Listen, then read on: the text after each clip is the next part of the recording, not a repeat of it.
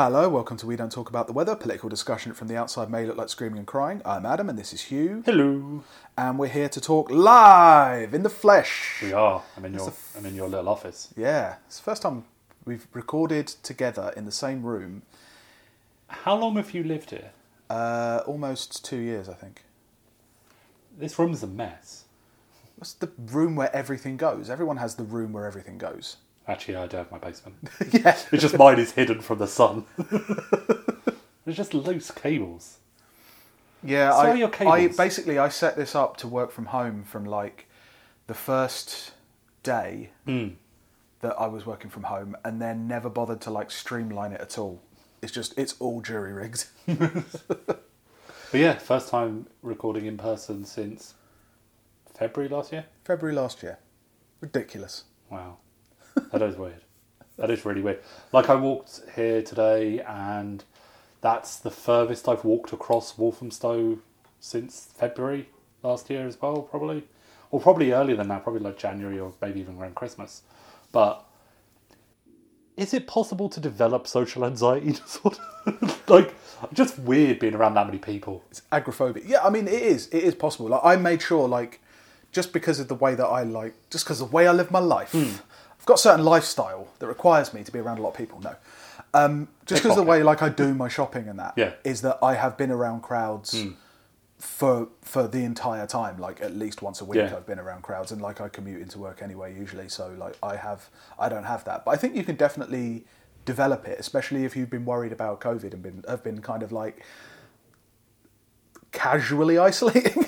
Well, yeah, I was like... Isolate casual. Because I was quite lucky. Like, right at the beginning, I managed to get on the list for the Sainsbury's for the deliveries. Oh, right. I don't know how I got on the list while everyone else I knew was having problems, but so I had that sorted. So there was no reason for me to go out apart from to walk the dog in the forest, and you're never around that many people in there. But like today, like, also the difference in the social distancing between people in Walthamstow Village and people in the rest of Walthamstow, like, they were distancing better at the overcrowded bus stop by Blackhorse Road Station than they were outside the pubs in Walthamstow. And not to be like telling people off for how they're distancing, but those people in the village are people telling people off for how they're distancing. I see them on the group chats. But yeah, it's weird. It's weird to be out and about around buildings. I think I prefer the forest. Yeah. Next week we'll be recording underneath an oak tree. Inside an oak tree, a haunted oak tree. Yeah, we'll find one. Well, there is a tree that I think is particularly special in the woods, where I saw an owl at like 7 a.m. Nice. So I think that's a good tree. An owl or a spirit of the forest? Well, it could have been Stolas. I was literally thinking about him the night before, and then saw it. So he didn't have a crown though. I'm going sort of mad with post-COVID advertising. Right. Yeah. I got like... There's those billboards. I saw these billboards that were like a film goes with a snog, an IPA goes with a burger. It was horrible. It's like adverts. That sounds like the right kind of thing, because the adverts that are welcoming you back to society feel horribly dystopian. Yes. There's like an O2 advert coming on at the moment, which is like, it's just people getting dressed and heading blinking into the glorious dawn. And it's so fucking off-putting, because it's like, do you think people... I mean, yeah, okay, people haven't been going out and socialising, sure, but do you think that, like, that's... Look. It feels very guided behaviour. It feels very, like, now's the time, very Roaring Twenties. Yeah, there's been a lot of, like, constructed that.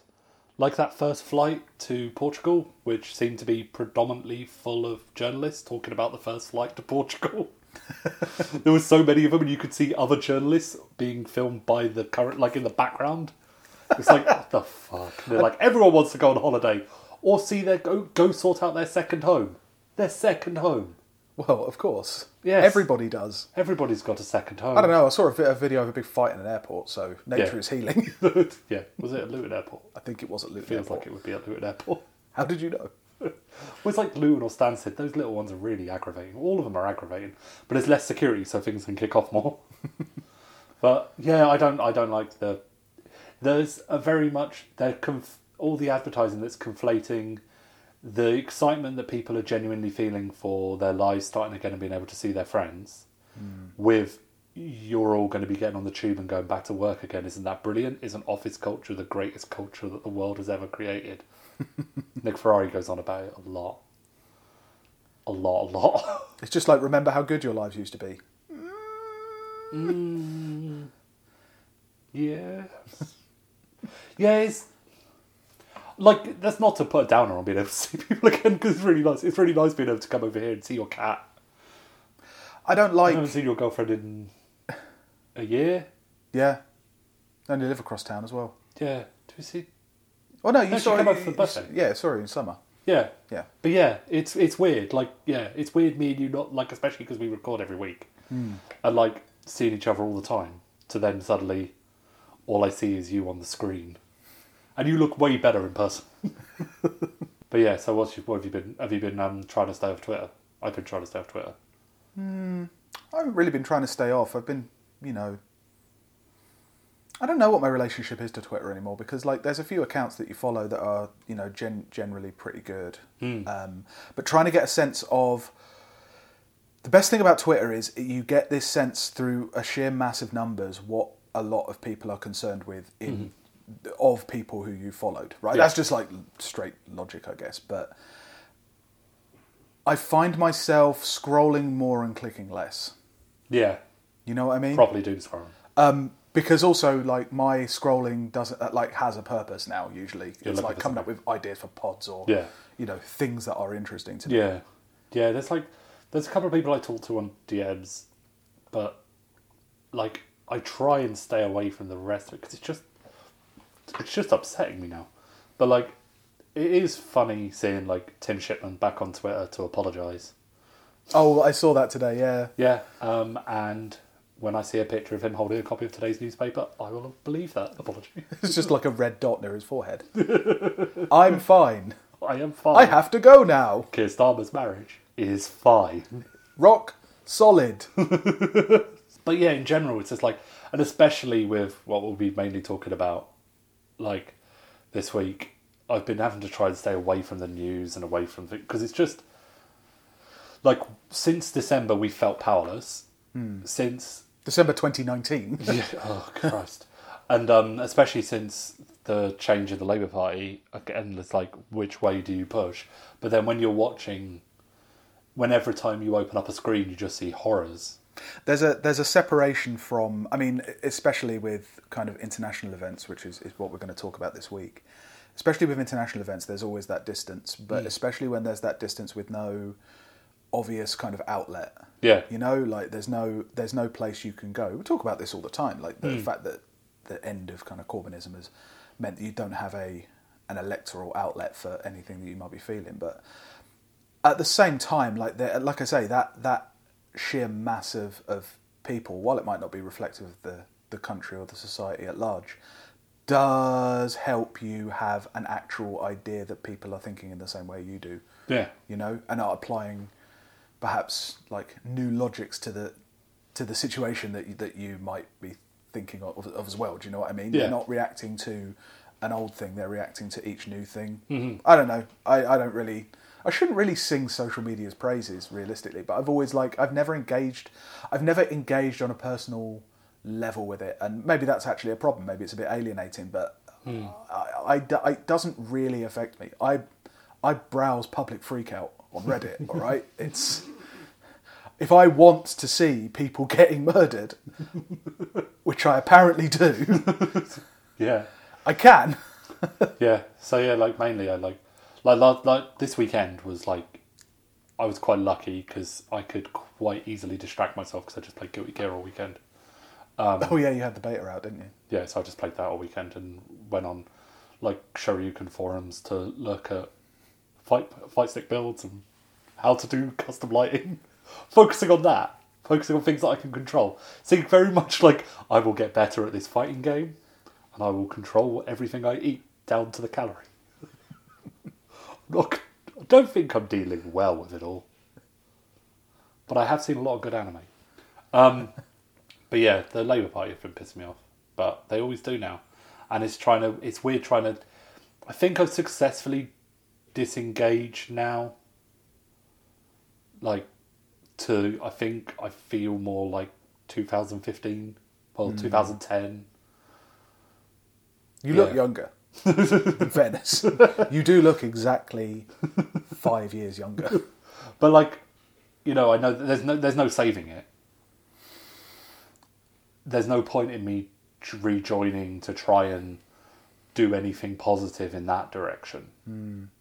That is the one thing that kind of pisses me off actually about scrolling my particular Twitter feed is just the number of people like minutely recording every single thing that happens in the Labour Party, and it is a habit that people picked up over the last 5 years. Yeah, but there's a lot of Labour at it again, which is fine. It just feels like feeding into hashtag content.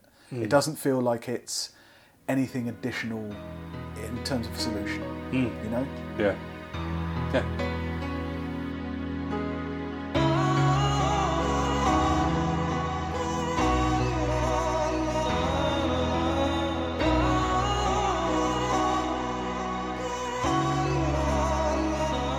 So the main thing we want to talk about this week is obviously the thing that we were alluding to earlier, is the flare-up of violence in Israel and Palestine. Yep. Even although I really feels very strange to refer to it as that when you actually look into it, and there have been missile strikes on like Gaza and the West Bank, and dispossessions of Palestinians, home demolitions, pretty much constantly.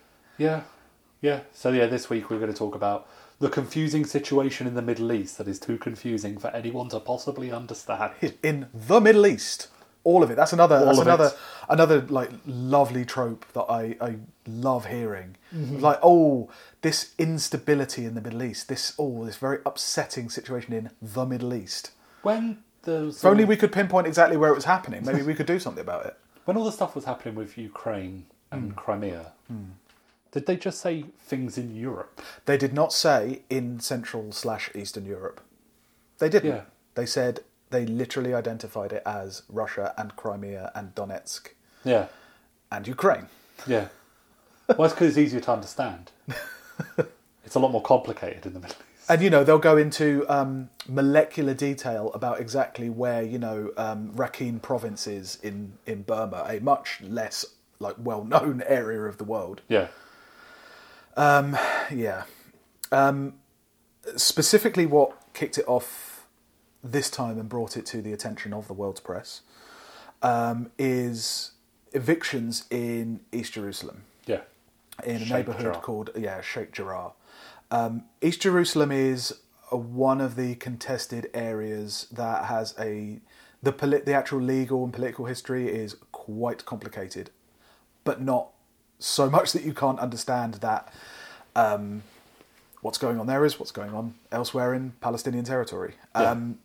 Essentially, in early May, a Jerusalem district court ruled that 58 Palestinians who had houses in Sheikh Jarrah had to vacate their homes, despite the fact that they've been living there for generations.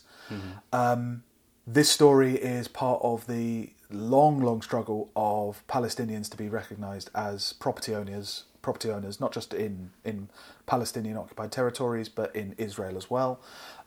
Essentially what happened was Israeli settler groups started producing Ottoman-era documents that they say that prove a Jewish land fund bought the land in the 19th century. Okay. The Israeli court system has accepted these documents as real. There is some historical basis to suggest that, yes, things like that did happen, but the veracity of these documents have only been proved in Israeli court, and there has been subsequent challenges to that, which those same courts refuse to hear. The Palestinians involved have even produced land deeds from the Ottoman era that prove that they do own the land, but those have not been recognised by the court. They've not been seen, not been allowed to be seen. Okay. I didn't know about that. All I knew about, the first thing I saw, probably like a lot of people, was seeing the footage with the large Israeli and the family saying, "Why you're taking my house?" It's like, if I don't do it, someone else will. Yeah, with the New York accent, like the Brooklyn accent. It's just those you end up seeing those kind of scenes probably like once a week on the internet, online. Yeah. And that is kind of like an every week thing. This one, however, was preceded by this event particularly was preceded by scenes of like groups of Israeli settlers marching through streets saying "Death to Arabs." Yeah, because it came in. It was like at the same time as, is it Jerusalem Day? Israel Day? It was like National Defence Day or something like that. Yeah, some kind of Memorial Day. Yeah. One of the things that happened that kind of, as this started to escalate, you saw scenes of Israeli military going into the Al-Aqsa Mosque and cutting the loudspeaker for the call to prayer because there was a speech going on at the base of the Temple Mount. And then, it starts to escalate. There's more and more police actions against Palestinians. Palestinians respond by throwing stones because they don't have anything else. And then you get to this stage, which is now airstrikes on Gaza,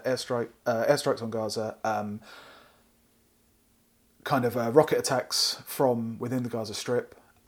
Today there's been some rocket attacks from Lebanon and riots in Israeli cities, which is a reasonably new thing.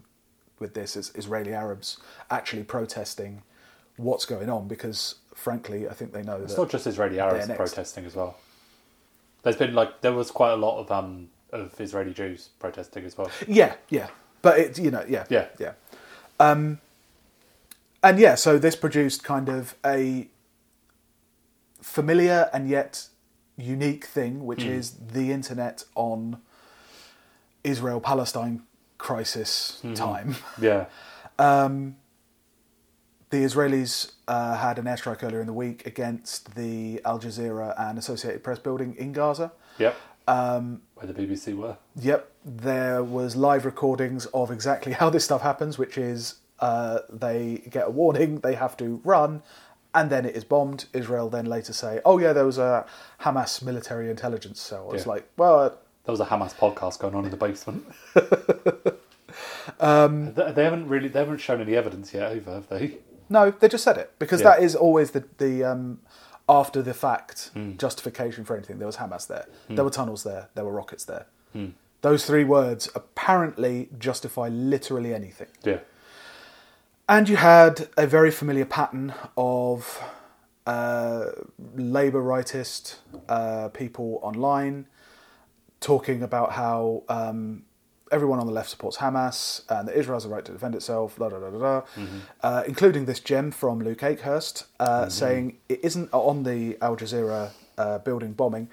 It isn't a war crime to destroy an empty building, particularly if you have identified a legitimate military target in it, in this case, a Hamas intelligence facility. Yeah, it is. If there are civilians there, yes, it is. Didn't, the official Israeli account said that it was a justifiable target because there were Hamas in there, so they didn't even say empty building. They literally just essentially justified one of them. It's interesting that if Luke Akehurst thinks that it's justified, do you reckon we can trick him into lobbing a missile at a police car or a small business in my multicultural working class community? Because that seems to be his only defences when any other instances of violence happen. Yeah.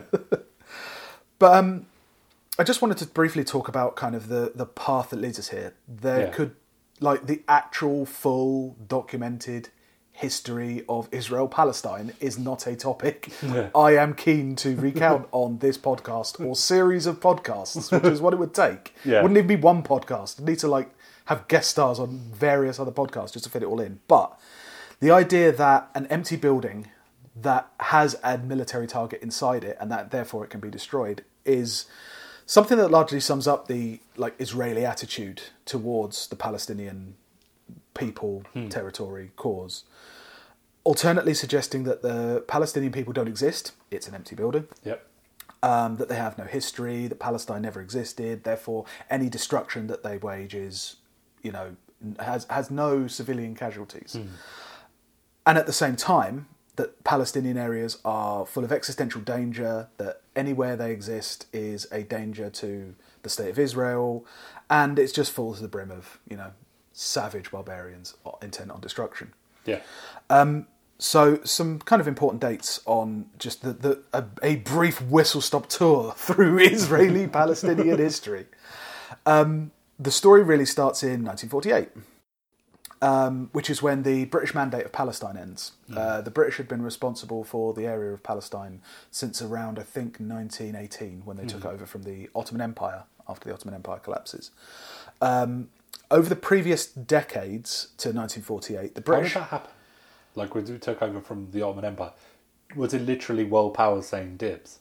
100%. It was the scramble for Africa, but it was all of the territories with the Ottoman Empire. Britain got Iraq, France got Lebanon and Syria, which is why, if you notice, whenever there's a crisis in Lebanon, like the big port explosion, who turns up to scold Lebanese leaders? It's Macron. When it comes to Iraq, who gets selected to go in? It's the British. Yeah. You know what I mean? Over the previous decades leading up to 1948, the British had somehow managed to... Now, imagine, if you can, that they had done this. So they promised Palestine to a future Jewish homeland. That's the Balfour Declaration. Okay.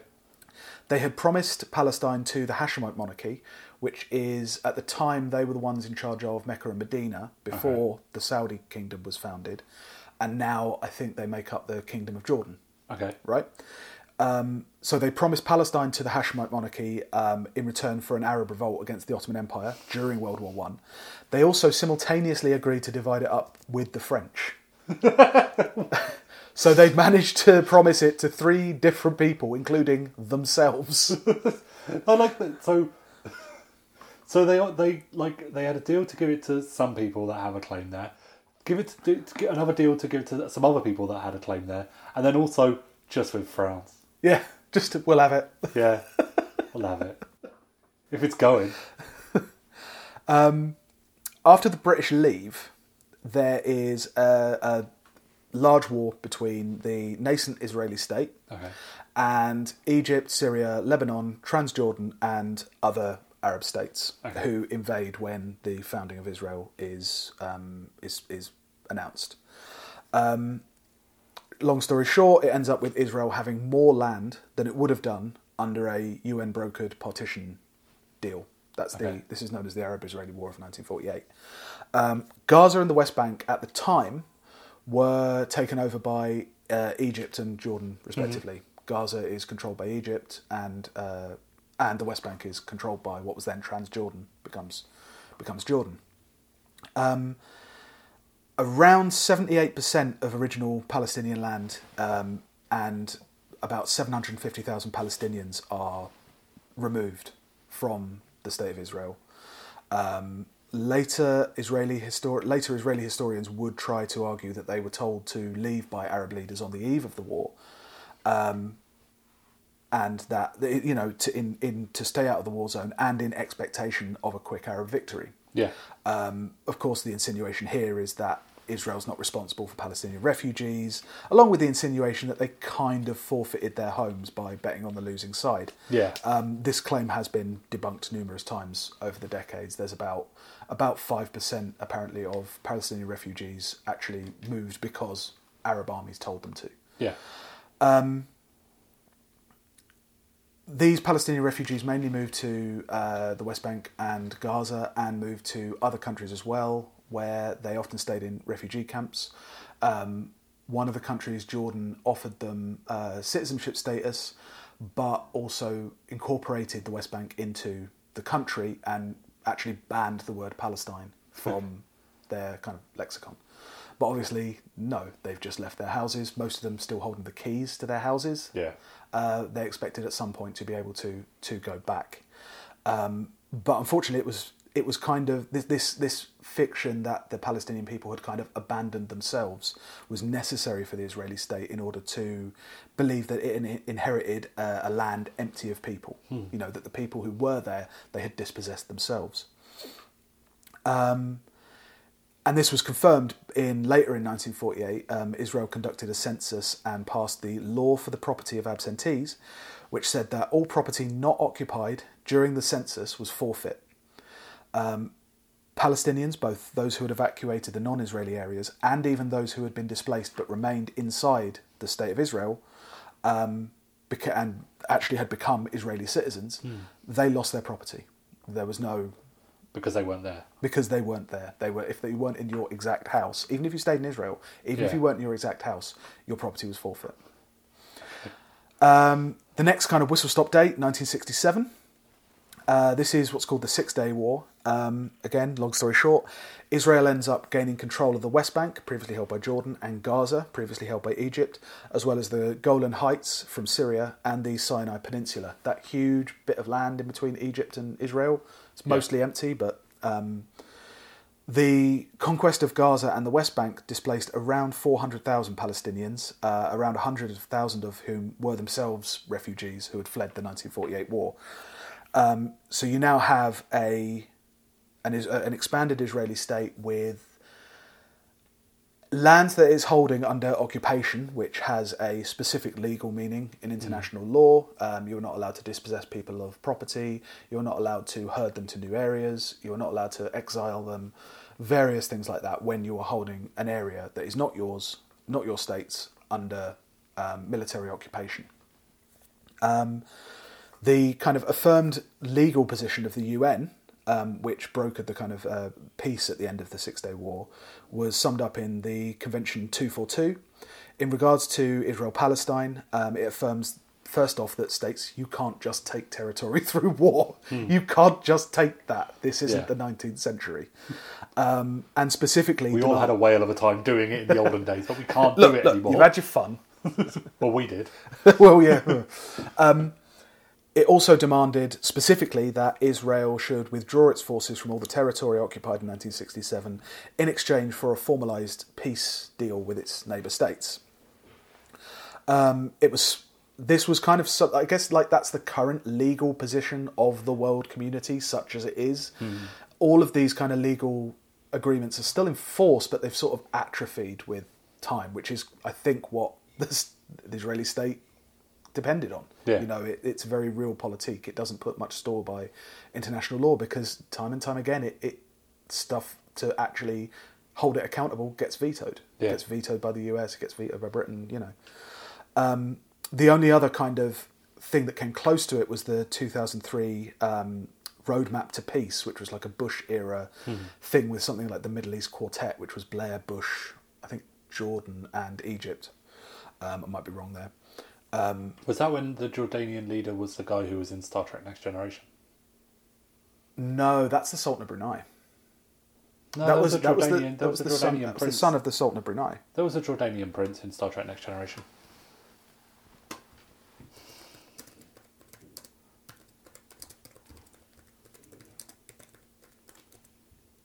Oh, no, my mistake. Okay, so Abdullah II of Jordan, who was the crown prince at the time, briefly appeared in an episode of Voyager.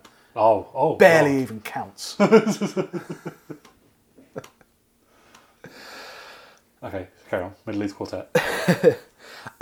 It's barely worth covering that because it was essentially a Bush era thing of you have to dismantle Hamas and then maybe we'll talk about freezing settlements. Neither happened. Yeah. It was bollocks.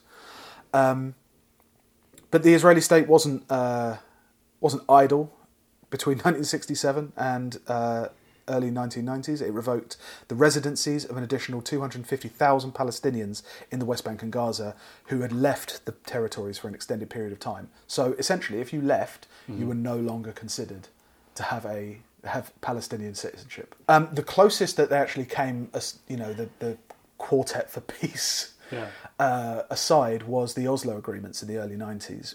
These essentially formalised the way that the political kind of solutions to the Israeli-Palestine conflict have been termed since.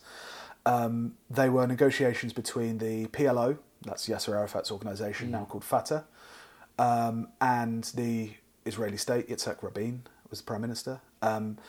The outcome was it essentially divided the West Bank into three areas. The West Bank is the large area, kind of if you're looking at a map, on the right bordering Jordan. Actually, the River Jordan is at the back of it. It divided the West Bank into three areas. Areas A and B, where the Palestinian Authority, which was going to be made up of basically the structure of the PLO. They either had full sovereignty or partial sovereignty, but they did conduct security operations in conjunction with the IDF, basically meaning that the IDF can enter areas A and B at any time in cooperation with Fatah, with the PLO. And the other area was Area C. That's the largest area in the West Bank. That contains 60% of the land. And if you look at a map, Area C, which is still largely in Israeli sovereignty, they have planning powers, they have full military and law enforcement powers in these areas.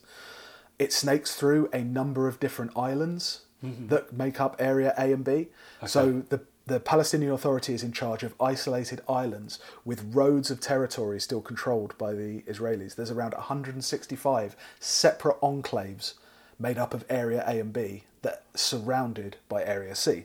Huh. Israel maintains exclusive control over law enforcement, planning and construction.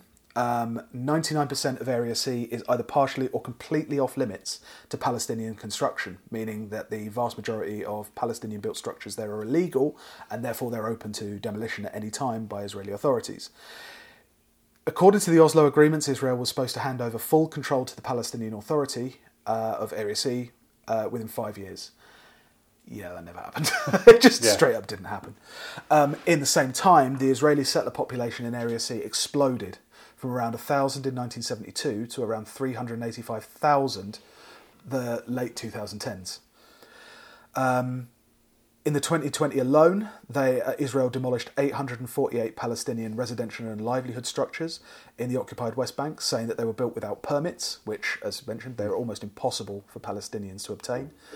And there are at least 593 Israeli checkpoints and roadblocks in the West Bank that restrict the movement of Palestinians and access to kind of water, health, education, work. Even more egregious is that holders of Palestinian identification cards in these areas face an ongoing bar on using roads built for Israeli settlers. So the Israeli state has built roads, built infrastructure, and then specifically gated it off from Palestinian people in the area, who I believe there are around 300,000 still in Area C. Even worse is the situation in Gaza. Obviously, that is the thing that everyone talks about whenever there is a Israel-Palestine issue. It was occupied directly until 2005. Israel withdrew troops in 2005, saying it was ending the occupation.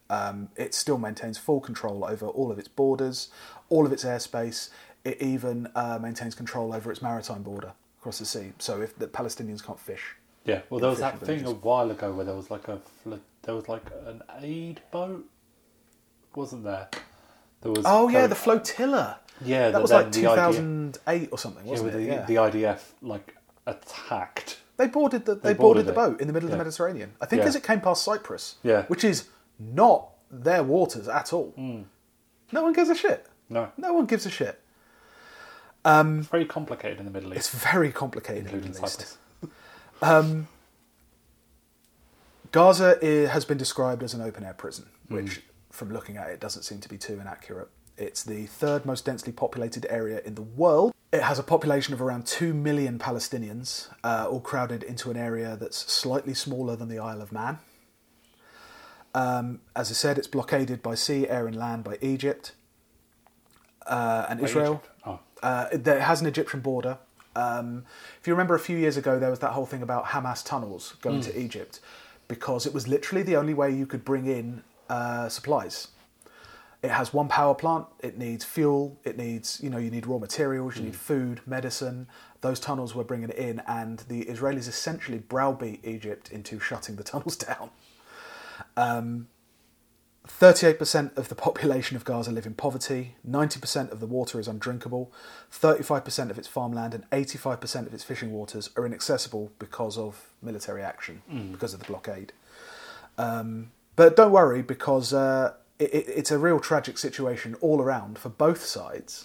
According to one fucking infographic I saw on the Vox website, quote, "The density matters for the current conflict because it makes it very hard for Israel to bomb from the air without hitting civilians." It's so hard. That's really hard on them. That's really hard on them. And so, there is a kind of question of how did things get this bad?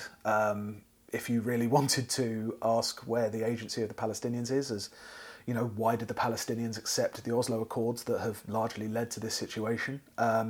Without going into it too much, essentially the PLO, now Fatah, accepted a US-sponsored ruling position over its political rivals, over the territories, by accepting concessions on land, on refugee rights. Edward Said described the Oslo Accord. He referred to the fatuous solemnity of Bill Clinton's performance like a 20th century Roman emperor shepherding two vassal kings through rituals of reconciliation and obeisance. The emergence of Hamas in Gaza has given a kind of excuse to the Israelis, say, well, if we let Hamas do what it wants, then they will kill every Jewish person in the world, which seems like a tall order for somebody who can barely fire rockets that actually hit anything. But there's also a suggestion that I've seen in a couple of places that Israel pursued a similar strategy to the US, actually, in the Middle East, whereby they somewhat sponsored the rise of Hamas as a kind of antidote to the secular and kind of potentially more effective claims of the PLO, which is a kind of secular political organisation. But yeah, like you can see, like the various agreements that have gone on, with the Oslo Accords and the Roadmap to Peace. You compare it to something like the Good Friday Agreement, which is actual power sharing. Like, it's not perfect, obviously, but like there's actual power sharing between two communities. Yeah. They tried to make sure that one community was not left out. Yeah. And, it holds to a certain extent. You can't just take everything away from a people and expect them to lie down. Yeah. You end up, in fact, with it even transforms the Israeli state, because suddenly the Israeli state in this era is holding on to land it conquered through war, as well as administering areas with significant number of Palestinians that have nowhere to go. They've made it so that they can't leave, they can't stay. There's no real social effort. You can't raise a family there. You're just struggling to survive every day. The only thing that they're free to do, in the conditions that Israel has put upon them, is to house empty buildings that have legitimate military targets in them. Yeah. Israel, the question of refugees, there's around 5 million Palestinian refugees living in other countries. The Israeli state says they can't possibly settle 5 million people in Israel or in the West Bank or anywhere like that. But they were quite able to settle like 500,000 to 1 million Soviet immigrants, Jewish immigrants in the 90s. They had no problem with that. In fact, they even gave newcomers money for rent while offering developer subsidies to build houses for this influx of Soviet Jewish immigrants. I read that earlier on. It was like, wait a minute, weren't we told that like state-funded homes would destroy the economy? One of my favourite things about, just as an aside, one of my favourite things is reading like some bare bones social democratic measure. Yeah. That, like, okay, in this case, actually ethnocentric. Yeah. Social democratic measure, and people are like, this is an economic miracle. Like, people in this country are like, they have made the desert bloom by buying houses for people. The attitude of the Israeli state towards the Palestinians is perhaps best summed up by Arnon Sofer. He was a demographer at Haifa University who advised the government of Ariel Sharon in 2004 to withdraw Israeli forces from Gaza to end the occupation, seal it off, and kill anyone who tries to break out. He told, in an interview to the Jerusalem Post in 2004, quote, "When 2.5 million people live in a closed-off Gaza, it's going to be a human catastrophe. Those people will become even bigger animals than they already are today, with the aid of an insane fundamentalist Islam. The pressure at the border will be awful. It's going to be a terrible war. So if we want to remain alive, we will have to kill and kill and kill, all day, every day. The only thing that concerns me is how to ensure that the boys and men who are going to have to do the killing will be able to return home to their families and be normal human beings." Yeah, so that brings us up to the current day. There's several factors. Like, we've seen how many times have you seen the kind of Israel like Palestinian situation happen in a way that grabbed your attention? Again, it feels wrong to say it's a flare up or an intensification. I guess intensification would be all right, but the thing is, there's like, it's mentioned occasionally on the news, but the last time I can remember it being properly covered was probably 2014, to be honest. Yeah, like when they were dropping white phosphorus. Yeah. Which, is not allowed. And especially not dropping it on houses. It's not allowed. You're not allowed to fire it at like soldiers. Yeah. Let alone an open air prison. Actual civilians. Yeah. But that was probably the last time that I think they spent a lot of time, as much time as they're doing now, on it. But like, there's always like this happened. I'd say it's like the last 20 years I can think of like 4 or 5 specific times when it's gotten especially bad. I think 2006 was the worst. That was Operation something or other, they called it, which... Cast lead? Maybe that's right. That kind of involved... I mean, it involved dropping bombs on Gaza, but it involved... it's where they tried to take out Hezbollah in southern Lebanon. Also another area that they occupied, by the way, for about 15 years from the mid-80s, that everyone sort of forgets about. They literally occupied another country. But they tried to like kill Hezbollah, whatever the objectives are for these things. They tried to destroy Hezbollah and got their fucking asses handed to them. But I'd say it's been slowly kind of... Well, it's been ramping up. Yeah. Like I saw Regev, Mark Regev, who used to be the ambassador here, who used to see on the TV all the time talking about how this is all justifiable for whenever there's something would happen. But he's now an advisor to Netanyahu. Yeah. So I saw him talking, and he was saying we can't carry on doing treating the symptoms. We need to deal with the root problem, and that's why it'll have to be bigger this time. I mean, genocidal rhetoric is nothing new from the Israeli state and supporters of Israel. Not at all. They would like the Palestinians to be invisible and to go away, but in order to do that, they feel that they have to do some first steps first. And I mean, there must be some logic. I know there is a logic behind this, but the kind of speed of it, I think, is what gives them... Or, I mean, I say speed, I mean comparative, like slowness of it is the kind of thing that gives them the kind of plausible deniability that they are doing this. But there is not a single step that the Israeli government has taken in the last 20 years I can think of that moves anything any closer to any kind of solution. People were like, well, we'll still hold out hope for the two-state solution. One side holds all the cards. Why would it give that up? Yeah. Why would it give any of that up? Yeah. I think there's a couple of things different this time that I can see. First off, like Benjamin Netanyahu, the Israeli Prime Minister, has been in power for I think 10 or 15 years. He's like the longest serving Israeli PM. Has like right wing, hard right wing. Oh yeah. Head of the Likud party. Has been having a torrid time of it. In the last 2 years, Israel's had 4 elections. They have like a PR system. They cannot get a coalition government together. He's currently failing to form his 4th coalition government. He's failed so badly that in 2019 he even made it a plank of his policy to annex the Jordan Valley, which is a significant portion of the Area C that we were talking about before. Yeah. Like explicitly an act of conquest. Yeah. He just kind of said the quiet part loud. Did he have it in like manifesto leaflets? He had it in. It was part of his policy that if he was elected, he would annex another person's territory. That, admittedly, Israel has controlled for the last 40 years, but it was all of that in order to kind of appeal to the far right in Israel, which now you have to court if you're going to get into power. Even now, he's failed to get the requisite number of seats and failed to form a coalition. In fact, right up until this kind of most recent violence happened, the opposition leader was asked to try and form a coalition, in the way that those kind of systems do. It's like Gantz.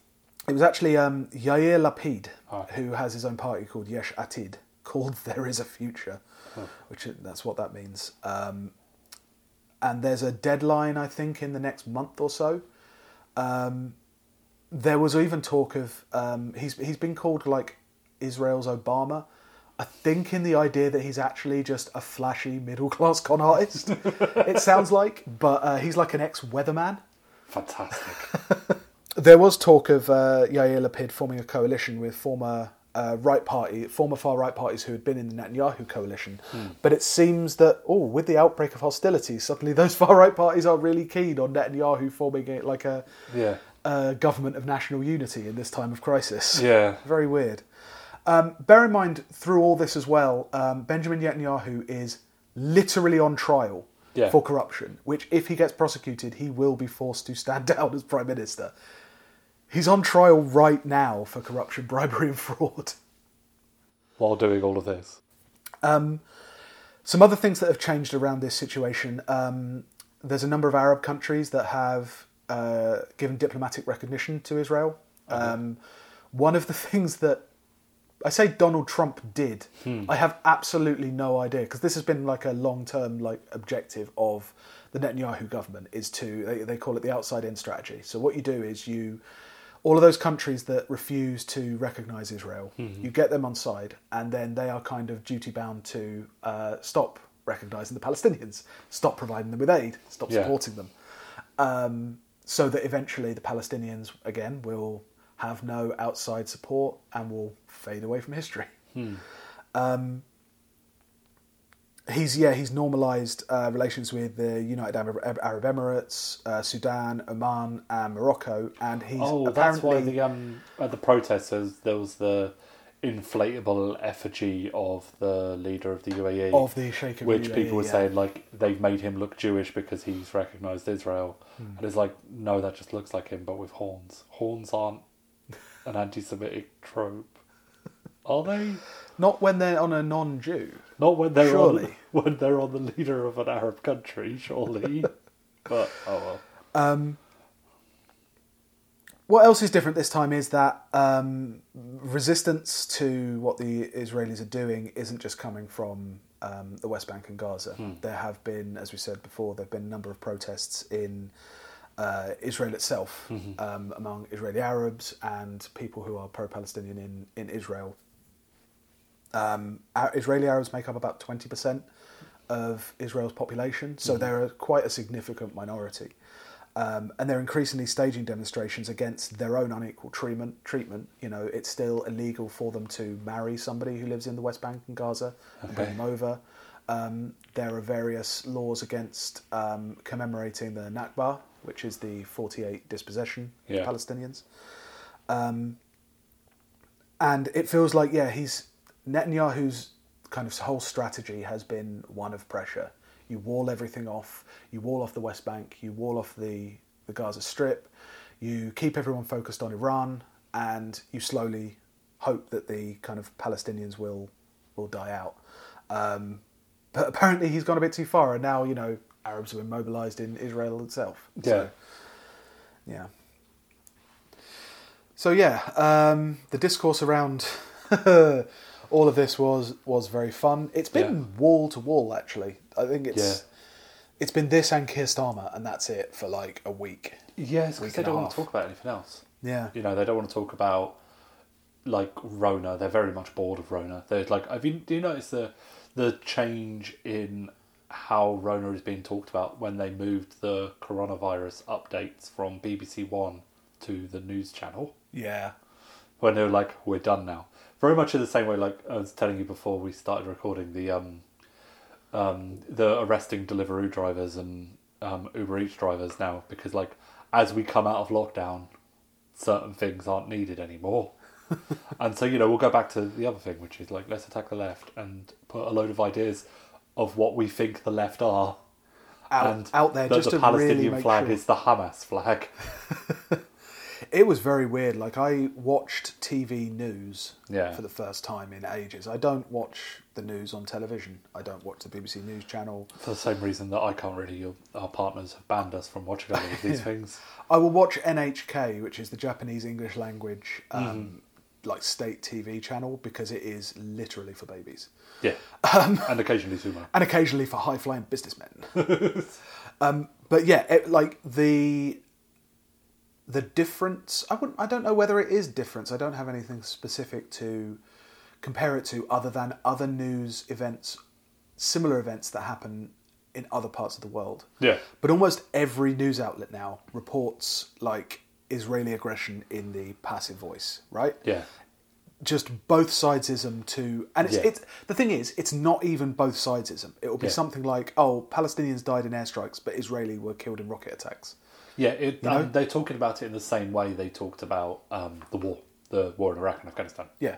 That, you know, it's like, oh, it's sad, but, you know, what else do you expect? Yeah.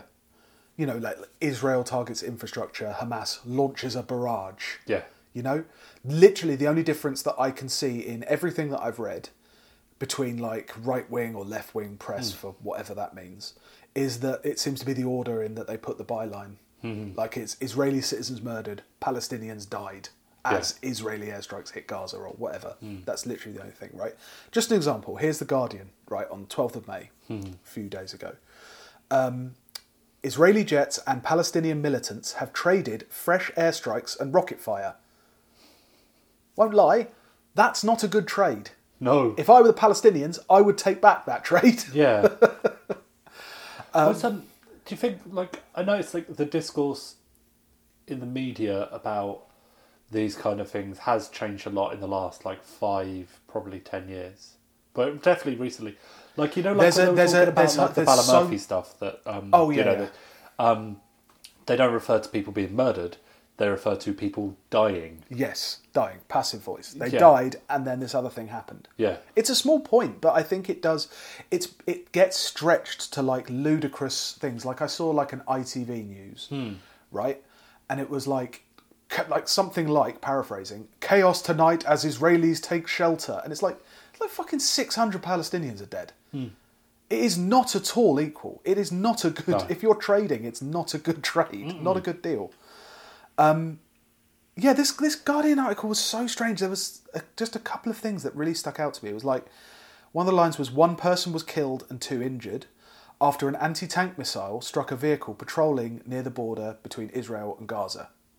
Right? Okay. So this was an Israeli casualty. Yeah. An anti-tank missile, right, okay. A vehicle patrolling the border. So would that be a military vehicle by any chance? Yeah. That's not quite the same. I mean, you still report soldiers dying, but I think soldiers dying as opposed to civilians is a different category. Yeah. Do you know what I mean? And yeah, like they continue, like the death toll in Gaza has reached 48. This was several days ago, probably about a week ago now. The death toll in Gaza had reached 48. 6 people in Israel have been killed. And it's like, I know it seems simple enough, but you hear that repeated in outlet after outlet. You know, Palestinians have a death toll. It's just a number that gets projected upwards. Israelis are the victim of malice. Yeah. They are murdered. They are killed. Yeah. I haven't seen much on the numbers injured in Gaza either. But I did see the thing that they were counting anxiety as an injury in Israel. Yeah, that was really, really maddening. It was like 6 people injured, including 6 people for anxiety. Yeah. I'm sorry, no. Yeah. Go fuck yourself. Yeah, not when this, like, in this. No. It's like... Oh. And so, naturally, the online reacted. A lot of this time, from the pro-Israeli side, are kind of... here's the side of the story that you don't see. Here's what doesn't get reported. The idea as well that there is a like concerted effort that they are the weaker side in the press war, in the propaganda war. Oh, yeah. And that their stuff doesn't get reported when you've got every single paper towing this very particular line. Yeah. For example, like what I said about Mark Regev, I know who the former ambassador from Israel is. I don't know who speaks for the Palestinian people in Gaza that's invited onto Newsnight. Supposedly there's a peace process, and there is a Palestinian Authority with Mahmoud Abbas as the but who's the one who goes onto Newsnight to talk? Yeah. Some hot takes that reflect basically the broad range of pro-Israeli arguments. First off, Israel has a better economy, so therefore it's allowed to do all these things. Someone compared Israel to Saudi Arabia and Yemen, with the bombing of civilians, and someone replied, "The Saudis are in a war that has killed over 350,000 people. They have no start-up or innovation culture and total disregard for human rights and democracy." I haven't bought a single app from Saudi Arabia. Why would I ever support them? There's the usual kind of like... Also, there's probably a lot of Saudi money in tech startups. I imagine there is a significant amount of Saudi venture capital in startups. Yeah. But it's like the idea that that's an excuse. Yeah, that's an acceptable thing. They're no use to the global economy.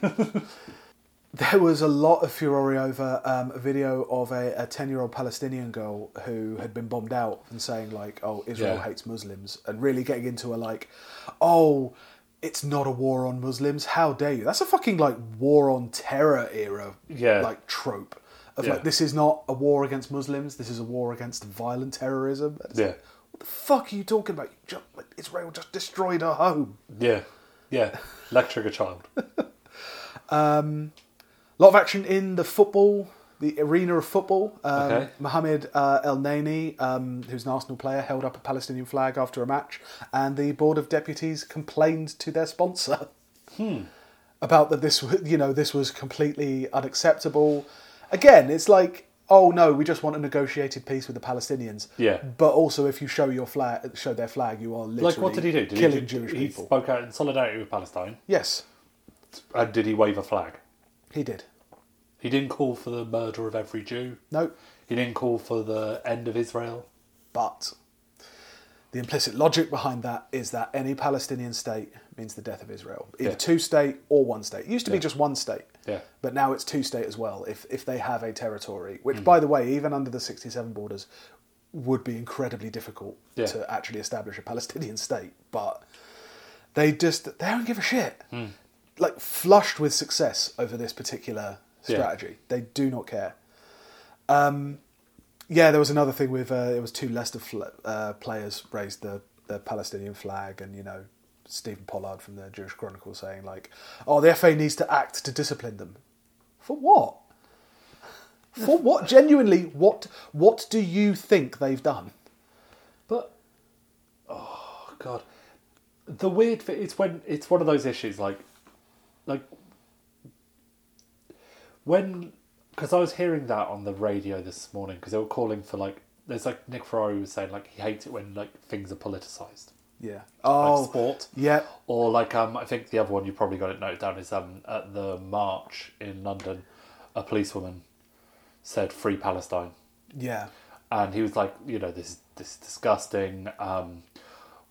Rod Liddell was pretty funny because he said the quiet part loud. He said, "I would have been fine if she called for success to Israel." Like, oh God, Rod Liddell, you're so good. Just being all out there, because he's never been punished for anything he's ever done. But like the call for things to not be politicised, it's just so obvious what it's about that you're never allowed to speak out against me, the winning side. Yeah, I don't want to hear your opinions because I'm not going to like your opinion. There was like an article by Giles Fraser in Unheard, right? Who's Giles Fraser? Giles Fraser was, if you remember, the C of E guy who allowed Occupy to stay on the steps of St Paul's, I think. Yeah. That is him. Okay. And has since become like like all Occupy people, every single one of them has become rampant anti-woke. He's like the gentle anti-woke guy. He's the Anglican traditionalist. Okay. The Anglican, like, alt-right guy. Okay, he's going to give you a cup of tea when he does the alt-right talking points. Yeah. He wrote this article saying, "Political posturing won't save Israel. There is something hateful about politicising such a complex conflict." And it's like, what do you think border disputes are? What do you think the status of people living in an area is? It's literally the first political... It's the first thing a state covers. Yeah. Is that thing. What? How? I hate it when, war is politicised. I hate it when politicians are politicised the most. But the big thing is as well, all of these articles, and there's been a lot. I could go on for ages reading excerpts from all of the articles I got. But every single one of them is like, look, both sides have suffered tremendously. We need a two-state solution, or, we need everyone to come to the negotiating table and escalate, no violence. But also, they were absolutely right to do everything they did, and the Palestinians should be extinguished from the they should be from the centre of from the face of the earth. That Giles Fraser thing is like, the taking sides instinct is too great for many to resist. So to the idea that because of the overwhelming military superiority of the Israelis, they are necessarily and always the aggressors and Palestinians simply the victims. Moreover, if you think Palestine and Israel represent some sort of David and Goliath, respectively, get it? Then what about Israel versus Iran, Syria, Lebanon? A tiny democratic state set within a vast sea of enemies. So who is the big bully now? And to that, I would say, it's still literally Israel. Yeah. Look, what the fuck are you talking about? Like, Israel bombed Syria about 500 times in 2020. Yeah. They consistently bombed Syria during the Civil War, bombed Iranian groups in Syria. It literally, he mentions Lebanon, literally occupied southern Lebanon for 15 years. I like the instinct to take sides, is strong, and it's it's a wrong instinct to have. I would never take sides. Just ask my Israeli partner. He's married to an Israeli, and he's like, I wouldn't take sides. It's like but you are. Why are you calling out the things that actually happened as opposed to the things that happened in my imagination, which have equal validity? But yeah, it's as you say, it's like when they've got the kind of double thing going on, which is when things are simple, actually they're very complex. Yeah. When things are complex, they're actually very, very simple. It's all about good and evil and all that kind of thing. I also think in some ways this whole thing is different, I think, because of social movements like Black Lives Matter and the increased visibility of that and acceptance of that. You got fucking Nike. I know it's cynical, but you've got Nike advertising for Black Lives Matter and highlighting certain issues around Black Lives Matter and the police and abolish the police and all that kind of thing. And it seems to be a very different thing because you can't ignore something with that visibility. So that's why whenever you have to go on and defend Israel in this manner, you have to kind of say, oh no, actually it's far more complex than African Americans in America. It's completely different. Completely different. Yeah. There is. I have noticed a difference in. It's weird. It's hard to pinpoint it because it's important to remember that Ed Miliband was considered to be too much for Stephen Pollard and the Jewish Chronicle, and Ed Miliband's mother is a pro-Palestinian activist. Yeah. So we did used to live in a time where people were more nuanced about it and didn't just scream anti-Semitism. I mean, calling for sanctions on Israel is not an out-of-the-box position, and yet there is currently there is an anti-BDS rule going through Parliament about public bodies not being allowed to support BDS. Yeah, but after the last 5 years of how poisoned anything to do with Israel has become because of Corbyn and the rabid hatred of Corbyn, it genuinely surprised me, and I thought it's actually a genuinely good thing that when a liberal like John Oliver refers to it as apartheid and refers to the bombings as a war crime, that shows a very positive shift. Cuts through. Comparing it to American war crimes, I think that is important to see, that shitlibs are saying it as opposed to just us weirdo nobodies. It's not just coming from a tradition within the left. It's got a long history of Palestinian solidarity. It's got a long history in the left. It's because we're poisoned Celts. It's true. Yeah.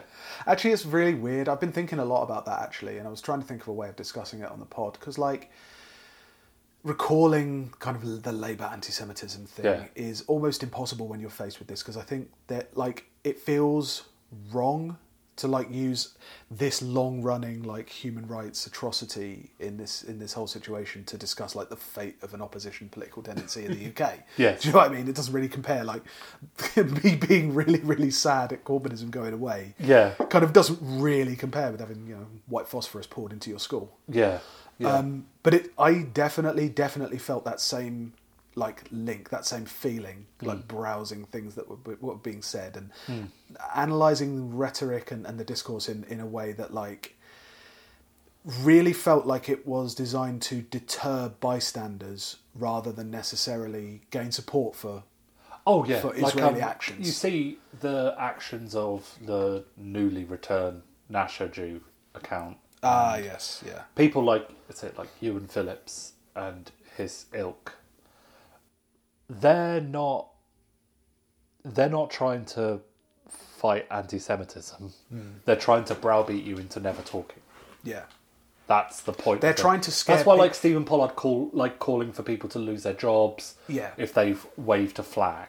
Yeah. And shit like that. It's not to do anything It is to deter someone who might be wavering, because it is the people who are wavering who would make a difference in this when they can see the obvious injustice of what's going on. Yeah. When people quite rightly see Israel bomb the only place in Gaza where they can test for corona. Yeah. And people go, why did you do that?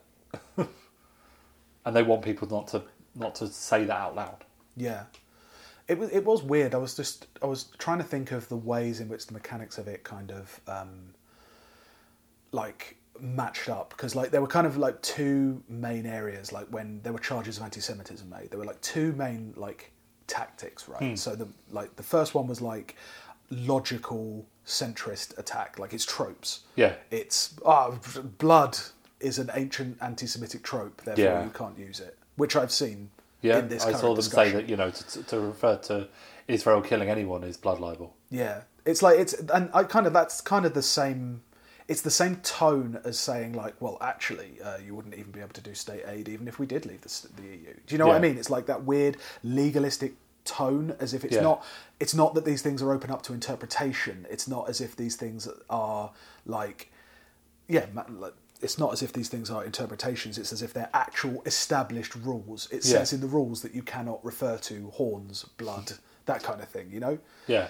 And that kind of thing, I remember it because there was a lot of that with the mural. Yeah. Like it was a rule that was Jewish people depicted in it, and it was anti-Semitic.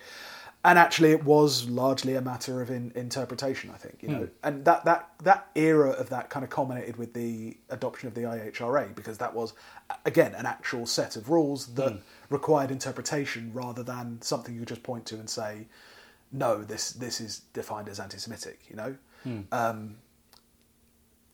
And yeah, the kind of current version of that is, well, technically it's not a war crime. They actually have a right to defend themselves. It's in the law. It's like it's been used forever, but it just this time it really reminded me of that. Like the other strand of that stuff is like the emotional appeal, right? Which is Jewish people feel threatened. Yep. You know, under Corbyn, you couldn't point to a policy. You couldn't point to a particular reason why Jewish people were. It was just a feeling. It was lived experience. All of that kind of thing. You know, anything that made the Jewish community feel scared is automatically an indictment of Corbynism and left-wing behaviour in at large. And not even like specifically the Jewish community, will be spokesman for the Jewish community. Yeah. And it was weird, like I remember that hurting a lot. I think we talked a lot less about that kind of stuff on the pod, like, because you felt weirdly like scared but also like guilty, because you had this idea, you knew that you weren't anti-Semitic. And you knew that your political like thoughts weren't anti-Semitic. Like it was for the first time in most of our lives, I think most of us felt like we had this political outlet, and you were told that your proximity to it, just your proximity, put you at risk of being anti-Semitic, like a cancer diagnosis or something. It was a weird situation to be in, and there's still life in these people screaming this stuff. It'd be nice for them to stop. But like, one of the things that upsets me is like, my father-in-law is genuine. Like his fears. Yeah. They're not based in reality. No. I think that, and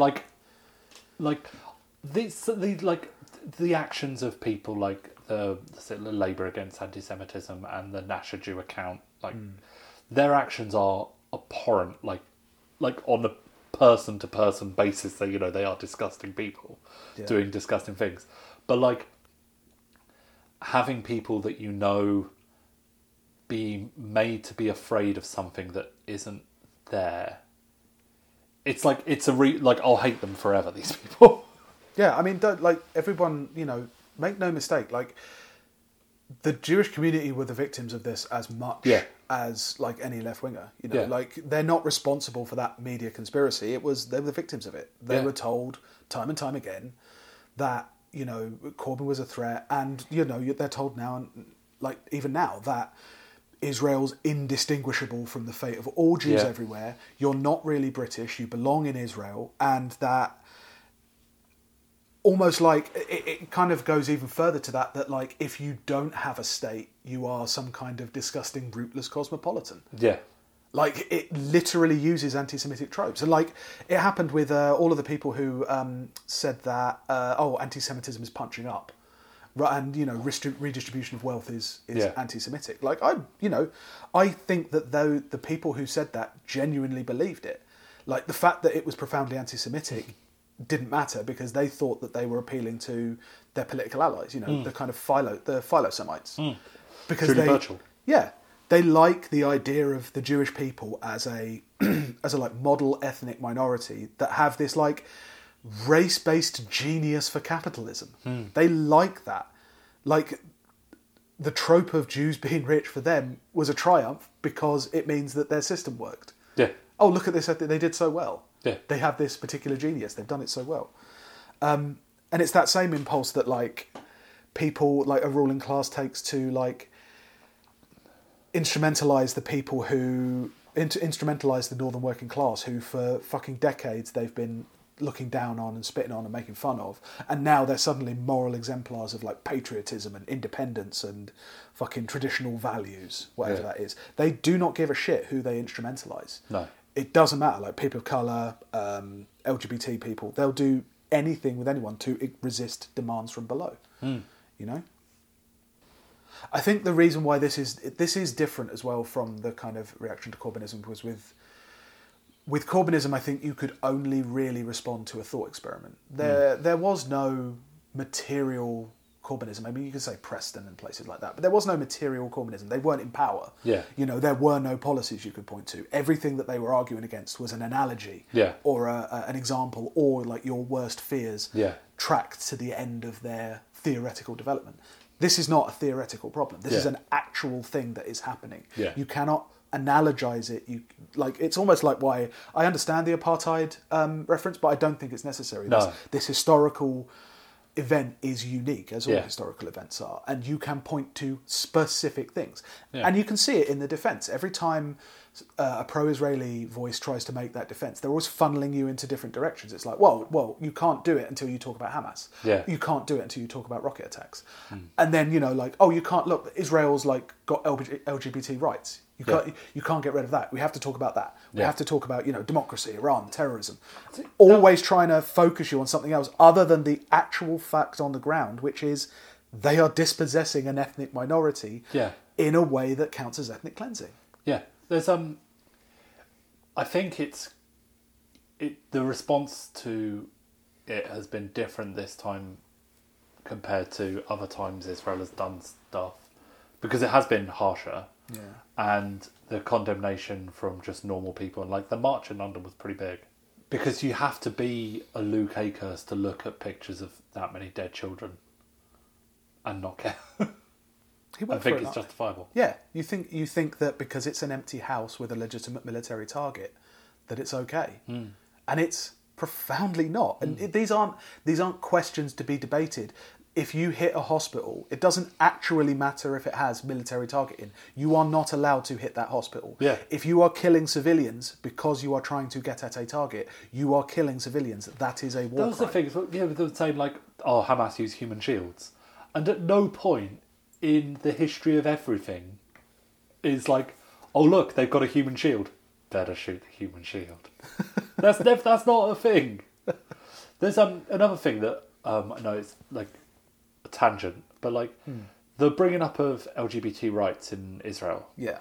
And using that to have a go at anyone who is gay or trans or anything, or in the LGBTQ world, who is supportive of the Palestinian cause, saying like, oh, but you wouldn't be safe there, go to the Arab world, blah, blah, blah.